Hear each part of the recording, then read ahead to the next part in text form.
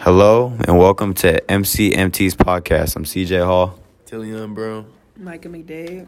Michael Roberson. And we're here to talk to you about sports. A bowling ball hitting pins and rolling is an example of inertia. Inertia is a property of matter by which it continues in its existing state of rest or uniform motion.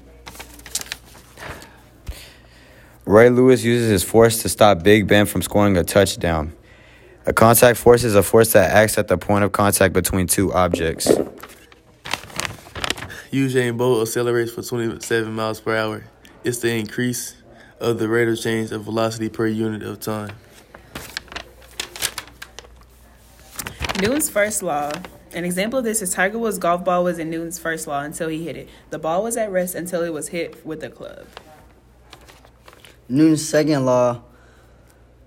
Tillian Brown is trying to bench press 185 pounds. He needs to use enough force to clear this bench. Newton's third law, The Rock and Ezekiel Elliott have a tug-of-war match. This applies to the third law. It's a push or pull that acts upon an object as a result of another object's interaction.